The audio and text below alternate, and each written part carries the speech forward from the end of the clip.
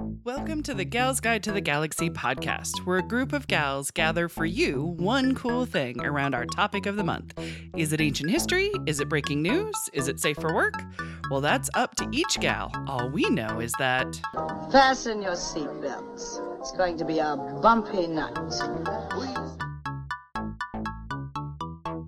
Welcome back. I am Leah, and I am joined by Bonnie and Katie and Mary, and we are talking about our one cool author gal. So Bonnie already talked about Cokie Roberts, but before we dive back in, let's get to know something random about our gal pals. So I want to know, ladies, have you ever thought of writing a book, or have you ever written a book?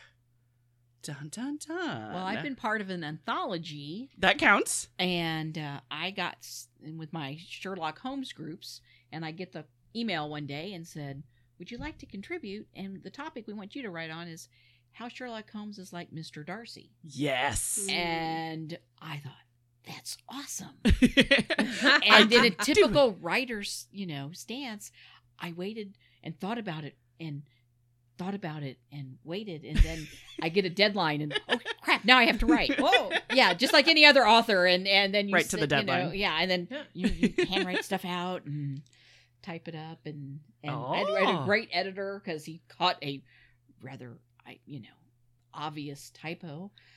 Did you know that secrets and secretes is only one letter different? Irony and iconic. Oh, yeah. Oh, those are different words. We wanted to go with iconic. Luckily, he caught that. He found the and that's what I thought. I typed, but no. Happens. But no, it was a lot of fun. It was exciting when you get a book and you're in it. Yeah. It's like, hey, look, I read a book. Oh, that's fantastic. What about you, ladies? Any secret books? No, sir. Well, when I was little, I remember going into the office with my mom on like a Saturday, and I had my buddy, the next door neighbor kid, Lindsay, with me. Mm-hmm. I remember we played on the typewriters. Oh, and yes. Typed up a story. Like, she wrote it and I illustrated it. Very nice. I found nice. it like a year or two ago. Oh. And there's like a page that's upside down because we like stapled it together and stuff. Oh. And I gotta figure out what I do with it and like mail it to her because it's hilarious. Exactly. It's going to be in the Bonnie Museum. No. But no, I've never thought about like writing a book. I'm very fortunate. There's like, if there weren't so many like women's history books out there, I feel like I would definitely be writing one. Yeah. Something probably like the Rejected Princesses or something. Oh, those are great books. It's a blurb and an illustration kind of a thing. Yes. I've been toying with my 100 suffragists to do a like book because yes, originally I was supposed to have like a gallery show, right? And then 2020 happened, but a lot of these museums and stuff are pushing back their celebrations, so maybe stuff will happen. Maybe. Yeah, right. Exactly. I mean, the history is always going to be there. We're still going to want to know about our suffragettes. Yeah. Yeah. So that may be in the works. I have I haven't even started on what all I need to do for that. Right. Just concentrate on the writing and I'll just cheerlead. I mean, I gotta finish all the paintings too. There's that, yeah. One or the other. Or both in, due time and that sort of I thing. have my calendars. I don't know if that counts. That's like Little Bird. It is publication. Kinda. There you go. It's printed. It's printed. It's a printed thing. It's got words and pictures on it. It's got a cover and a back cover. Miss Katie, have you ever thought of writing a book? Because I would totally buy it. Yeah. There's that time you tried to get me to write a cookbook. Yes! Ooh. I still want you to write a cookbook. I still think you would have like the best cookbook ever because it would be stuff that people would actually want to eat. Maybe. Not my son. Maybe the rest of you. Exactly. Then write it for us, Katie. Well, Bonnie made me think with what you were sharing about how when I was in elementary school, something I wrote won an award. Oh, you're an award-winning writer. An award-winning writer. Yes. I wrote about adopting a cat from a pet shop named Snowball. Oh, is this based on a true story or is this a fiction story? Was 100% something I willed into existence but did not. I wanted Okay. to exist, but was unable to will into existence. You but, were I trying. was trying. Yeah. It was blackmail, wasn't it? But you still won an award. Yeah. You're like, this Award-winning. award-winning story, parents. Buy me the Yeah. damn cat. And then in high school, I did journalism, and my favorite was always writing opinion pieces Ooh, or reviews. nice. So I don't know if I'm See. like, I don't know. There you go. One Maybe day. someday. Maybe someday. I like it. Maybe it's inside here somewhere. Yes. Oh, too fun. I do have a few books. I don't know. I always push it to the wayside. I have like 4 books out under Kate Chaplin, my old life stage name persona sort of thing. But I do want to write more books. I want to write more women's history books and get those out there and find new ways to make history really important and relevant. I'm working on a book that is life skills, how history can actually be a life skill. How it can be almost like a self-help tool and teach you how to, navigate your life and see hits and misses and stuff like that. Well, it's So, amazing. I find it interesting just looking at like Facebook memories. Yeah. And I have like 12 years on there, so I look at it each day and I realize 5 years ago I was at the dentist the same day I was at the dentist this year. And Exactly. There's history. There's a patterns, repeating, yes. and sometimes having that repetition, Mhm. there's safety in it. Yeah, and a soothingness too. Yeah. Yeah, it's like Yeah. this feels right for some reason. Oh yeah, because I always do this every year. Right. Except for this year. Right. Well, Yeah. yes, this year. This year we can't get. Well, at least the first 2 months we were good, and then things kind of. And then it all went interesting. Tipsy-turvy, sideways. Well, my one cool thing, I'm actually, the gal that I'm going to talk about, her second book, I'm actually in the dedication. I've had a book I've been in dedication. You've been in a dedication? Yes, it's so much fun when It you remember the book and like, oh. So every now and again, I have to kind of like remind myself of kind of like the premise of the show, which is the bringing like one cool thing to the table. Because a lot of times like, oh, this is somebody I could talk about, or this is somebody I want to research, or you know what I mean? It's just kind of like, ooh, this seems interesting. I always tell guests when they come on, like, how do you pick? Like, think about if you were going to tell your best friend one cool thing about one cool pirate gal or one cool African gal or one cool author, who would you tell, your best friend about? How would you pick that way? So in my case, I chose my previous best friend to then tell my best friends. So I'm going to talk about my cool author gal, which is Deborah Kemp. So, glorious Deborah Kemp. Katie, you remember Debs. I remember Debs, yeah. Bonnie, did you ever meet Debs? I met Debs, but I still haven't met Phoebe in person. Well, there's that. She lives in Pennsylvania, so that could be why it's a little bit harder. I'm not even sure if you've met Deborah Kemp. She I don't think came so. to Starbase every now and again, Okay. but she was more at In Conjunction than anything Well, else. and I love In Conjunction. She was always in the Doctor Who room. I spent a lot of time in the Doctor. You Who guys room. have probably You know been why? in the Doctor Who room together. Free treats. Yeah, exactly. That's And- where we would have lunch. We'd Yeah. have lunch in the Doctor Who room. Yeah, you watch some Doctor Who. It's about the only time I would watch Doctor Who is when I go in there, Mhm. have a nosh. Yeah. If there's a couple episodes that you come out and you got your mascara running Right, down your of face. course. Yes. Damn it! I hate it when Doctor Who makes me cry. Always. And I'm like, I'm going to the next panel. You okay, Mary? Yeah, I'm fine. Exactly. Doctor Who. It was just Doctor Who, guys. Doctor Who. So I will tell you about my glorious friend. She was born in Duh Region. That's what she always called it, by the way. Duh Region. Duh yeah. Region is Duh Region. Highland, Indiana. It's up near Gary and Chicago, and it's kind of the armpit of the Midwest there, right in there. Just don't say that So- to people from Duh Region. Duh Region, right, exactly. It's only people who've escaped from Duh Region tend to call it that. As a kid growing up, she was drawn to history and to writing. Those were her two favorite things.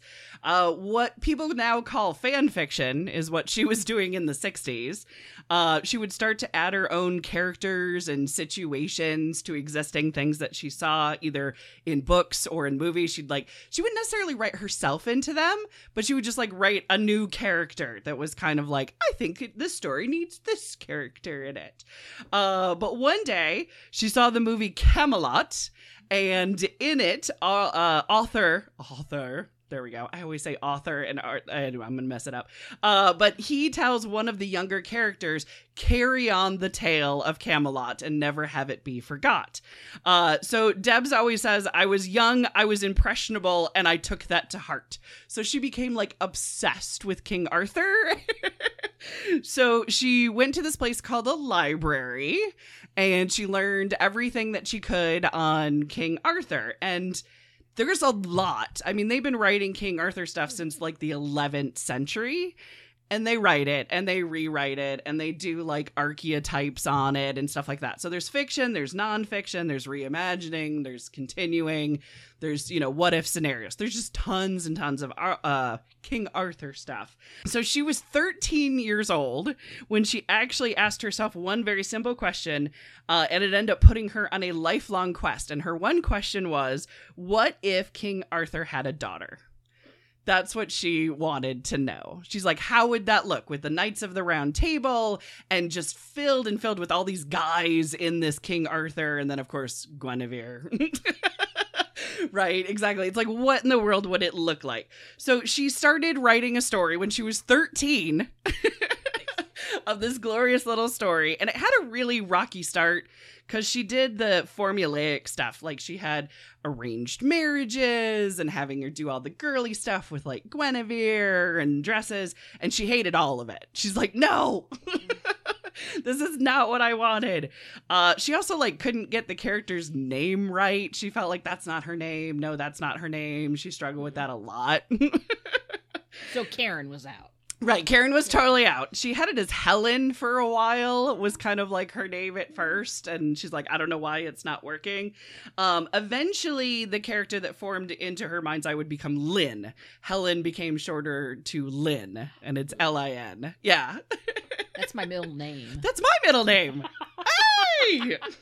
Look at that. I feel like we just pulled a Batman. Martha, that's my mother's name. So meanwhile, while it was kind of like formulating in her head, she went to nursing school.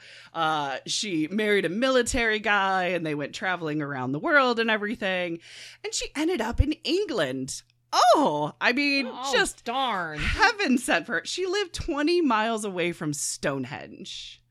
So for being a King Arthur obsessed fan and being in England, she would go on these walks and she would just kind of like let these characters kind of play out in her head and see what scenarios would be. And she was just trying to figure out what would the life of King Arthur's daughter actually like look like? What would it sound like? What would it be like? So one day she was taking a walk and she heard the character of Lynn talking to somebody else kind of in her, mind's eye about how they were slaves and they were imprisoned away from Camelot. And that's kind of where the story actually took shape. She's like, that's it. I have to get it away from Camelot and show like the darker side of imprisonment and enslavement. So Queen Morgause and Mordred are like the half brothers and the evil, like trying to always get King Arthur. So they imprisoned her. Is how the story actually plays out. So her fight for freedom would actually be her first book called The Firebrand. So that's how the premise kind of came to be. Walking around Stonehenge. Not too shabby, eh? I want to walk around Stonehenge and get ideas. So she was published by Amber Quill Press in 2003. And she decided to like take hand copies of her book everywhere that she went. I remember she went on a trip to Alaska and she like loaded up her suitcase with probably more copies of her book than clothes. So she could go to the local bookstores There you go. and get copies of her book around the world. So it was amazing and she always loved local bookshops. So she was always dragging me to them. So I met her in 2006. She came to my really terrible writing group. My writing group. It was called the Indie Writers Group. I had bookmarks in various libraries all around, promoting to come to our book meetings. We had them at Borders bookstores. Turned out the reason why I'm always so like about the writing group, psychiatrists were telling mental patients to come and join a writing group and write out their problems and share them with others. And they came to my group. Oh, no. We had some very unstable people and wow. So it was great. So that's why I always talk with disdain over my writing group days. But once we found out that was happening, I'm like, can I have the name of your psychiatrist, please? Yeah. I would like to have a little email discussion with them about sending them Stop sending your to patients my to me. writers group. Right, exactly. Thank you. Start your own group. So when I met her, she was finishing up the second book, which is called The Recruit. And The Recruit is when her main character actually arrives in Camelot for the first time. So now it's kind of getting to, the brass and tacks of how in the world does she survive within this Camelot universe. She was in the writing group because she was really looking for help, because in this Camelot universe, there's a lot of characters. A lot of them sound the same, like they sound like they have the same name. And a lot of them in the canon have like the same description. Like it's really hard to separate some of these established characters. So it was, how do I make it true to the canon, but interesting to modern readers who don't necessarily subscribe to King Arthur stuff. So I was taken by her passion. I had no interest in King Arthur whatsoever. I've never seen the Camelot movie. I didn't care about it. You have seen Holy Grail. I have seen Holy Grail. Well, there you go. Monty Python. Then you've seen the Camelot. Okay, then I've seen it. All right, then I'm set. You're good. Yeah, but I just loved her passion and her truth to her characters. I thought she was damn funny, and her process was hilarious. She always talked like she was a schizophrenic, even though she wasn't schizophrenic. She's like, Lynn's just not talking to me today. And it always, like, if nobody knew what she was talking about in Borders bookstore, it sounded like we were schizophrenic talking to each other is what we were doing. Well, maybe you just need to be nice to her. Maybe you just need to play her favorite music or something. Take her out to a nice dinner. Right, exactly. Tell her she looks pretty. It was always the weirdest conversations to outside, but we knew what we were talking about, and we just became very fast friends with our weirdness. So I read her first book like really, really quickly so I could like catch up and kind of learn as best I could so I could help her with the second book. And I remember reading these like gut-wrenching, emotional scenes of this girl caught in slavery and being abused by these noble lords. And I'm reading this while my daughter's in Gymboree class. So my daughter's like having fun and playing, look at me, Mom. And I'm like, oh my God. I'll never forget it. It was just so jarring. But Debs and I were pretty much like inseparable. Like once we had met, if she had an appearance at a writer's conference, I'd go with her to basically be her cheerleader because she would get all nervous. Also, she liked to drive and I didn't. So that was always nice. When I started my filmmaking career, she came with me to film festivals again because she would drive. And she would clap very loudly at the end of my films, which was very nice. So that was lovely. So we gave each other props. I and remember we also, when you used her house to film. Oh, dear God. Never again. One time I got to use her house. Oh, she didn't know what she was totally getting into. No, but she was so sweet about it. She was very nice about it. Her husband came home and went, you idiots don't know what the fuck's going on. I'm out. And he went and slept on somebody's couch that night because he's like, I'm not dealing with these film people. He and I have the same mindset. Exactly. We bought him a nice jug of whiskey. He was fine. But we would also tell each other like the hard truth. Like if she didn't get something in one of my movies, she'd tell me. If I didn't get something in her writing, I'd tell her. And we could really be honest creatively with one another. She's also the one that introduced me to National Novel Writing Month. So she is the reason. So she's an enabler. She's an enabler just like me. Yes, exactly. She started in 2005. So she started really early on with NaNoWriMos. She got me to join this craziness of writing 50,000 words in 1 month of November. And her and I, we would write in bookstore cafes. She would always have headphones on. She would have Rush like blaring barely above the cappuccino machine. Like I would hear the cappuccino machine and I'd hear Rush. It's pretty much like the two things that I would always be hearing. But she'd be jamming away, listening to music, her fingers like ablaze, or handwriting. Sometimes it was handwriting when she was really, really mad at a character. When the words like flowed, she was like joyous and like in heaven. She's like, today's a good day. I actually have words. But even if she didn't have words that she liked, she's like, it's okay. It's more words than I had yesterday. So like she really cared about the word count, not about the word quality, because she was probably going to change them anyway. She changed them quite a bit. She was always excited in Nano because she had this tradition, and I know it's in the forums, but when you get stuck, there's a tradition of killing somebody with a shovel. And the idea is somebody who has pissed you off in that year, you start to write a character that describes that person you don't like in your real life, and then you kill them with a shovel in a very cathartic like way. So she would always Are have you that. sure this isn't something that the psychologist told them to do? This is quite possible. Yes, exactly. It's an offshoot of your writing group again. I think so. I think this is why we understood. But yeah, she would get very excited of who was going to get the shovel of death that particular year. Wait a minute. That's also a scene from Monty Python. From Yeah, Holy that's Grail. that is probably where it To came bring from. out Then. your dead. Yes, there you go. Okay, the shovel of death. Yes. There you go. She was Full too circle. excited about it. If somebody was really pissing her off in the writing group, generally, it's like, that person's going in my nano. Like, that was our code of that person's going to die this year. That's going to be fun.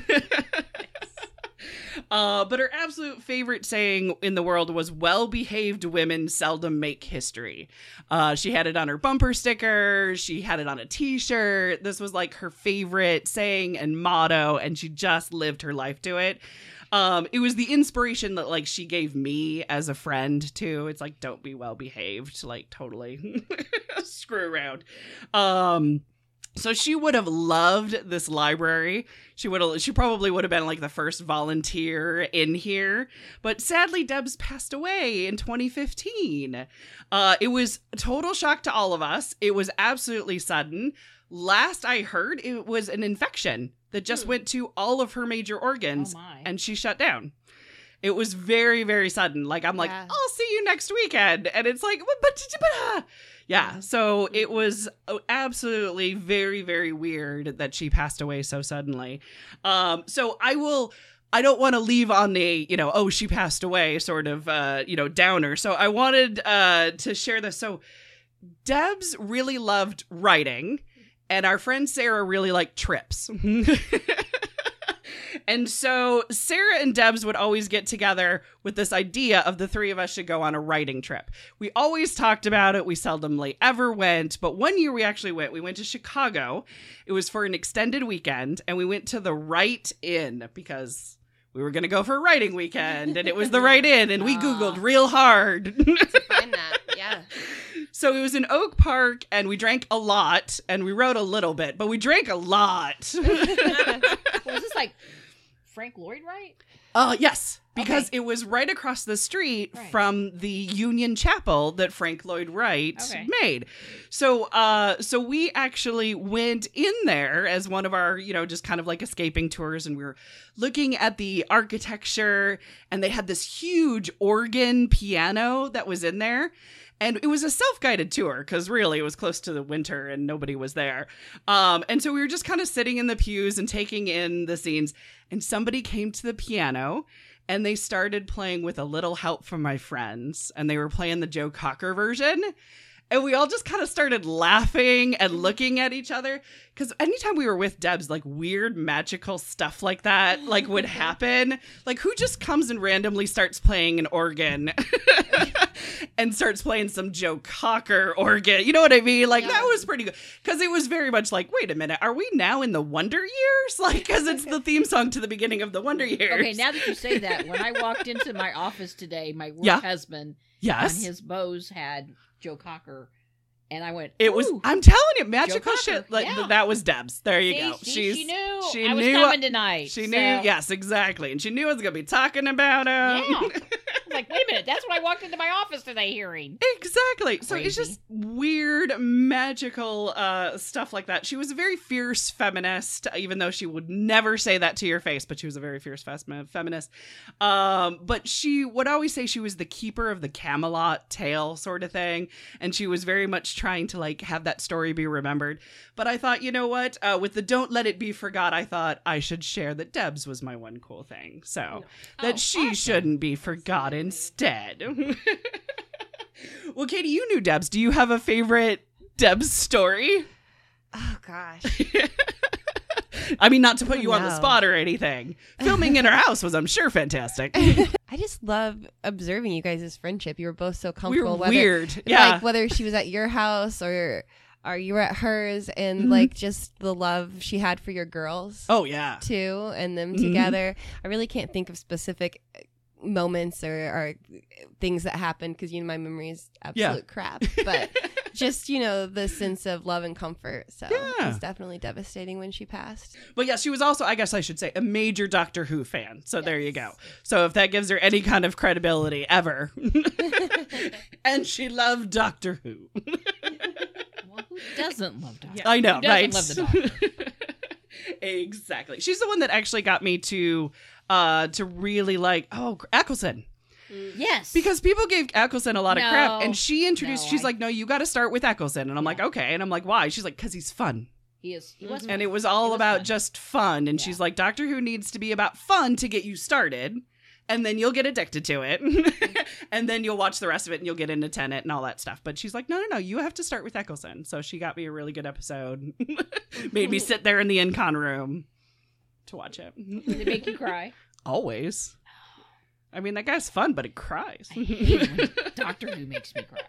Or makes me think. I hate it, and I hate it when Star Trek makes me cry. I know, right? Because I mean, Sneaks there's out of nowhere. well, sometimes I hate Voyager, but the one episode when Tupac takes the episode where the characters get younger as they age, Right. and he walks them back into the cave. Oh, yeah.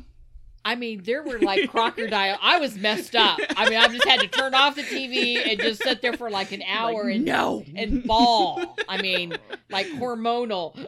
Right, exactly. Yeah. Rocking back and forth. Oh. What is even happening? This is not fun.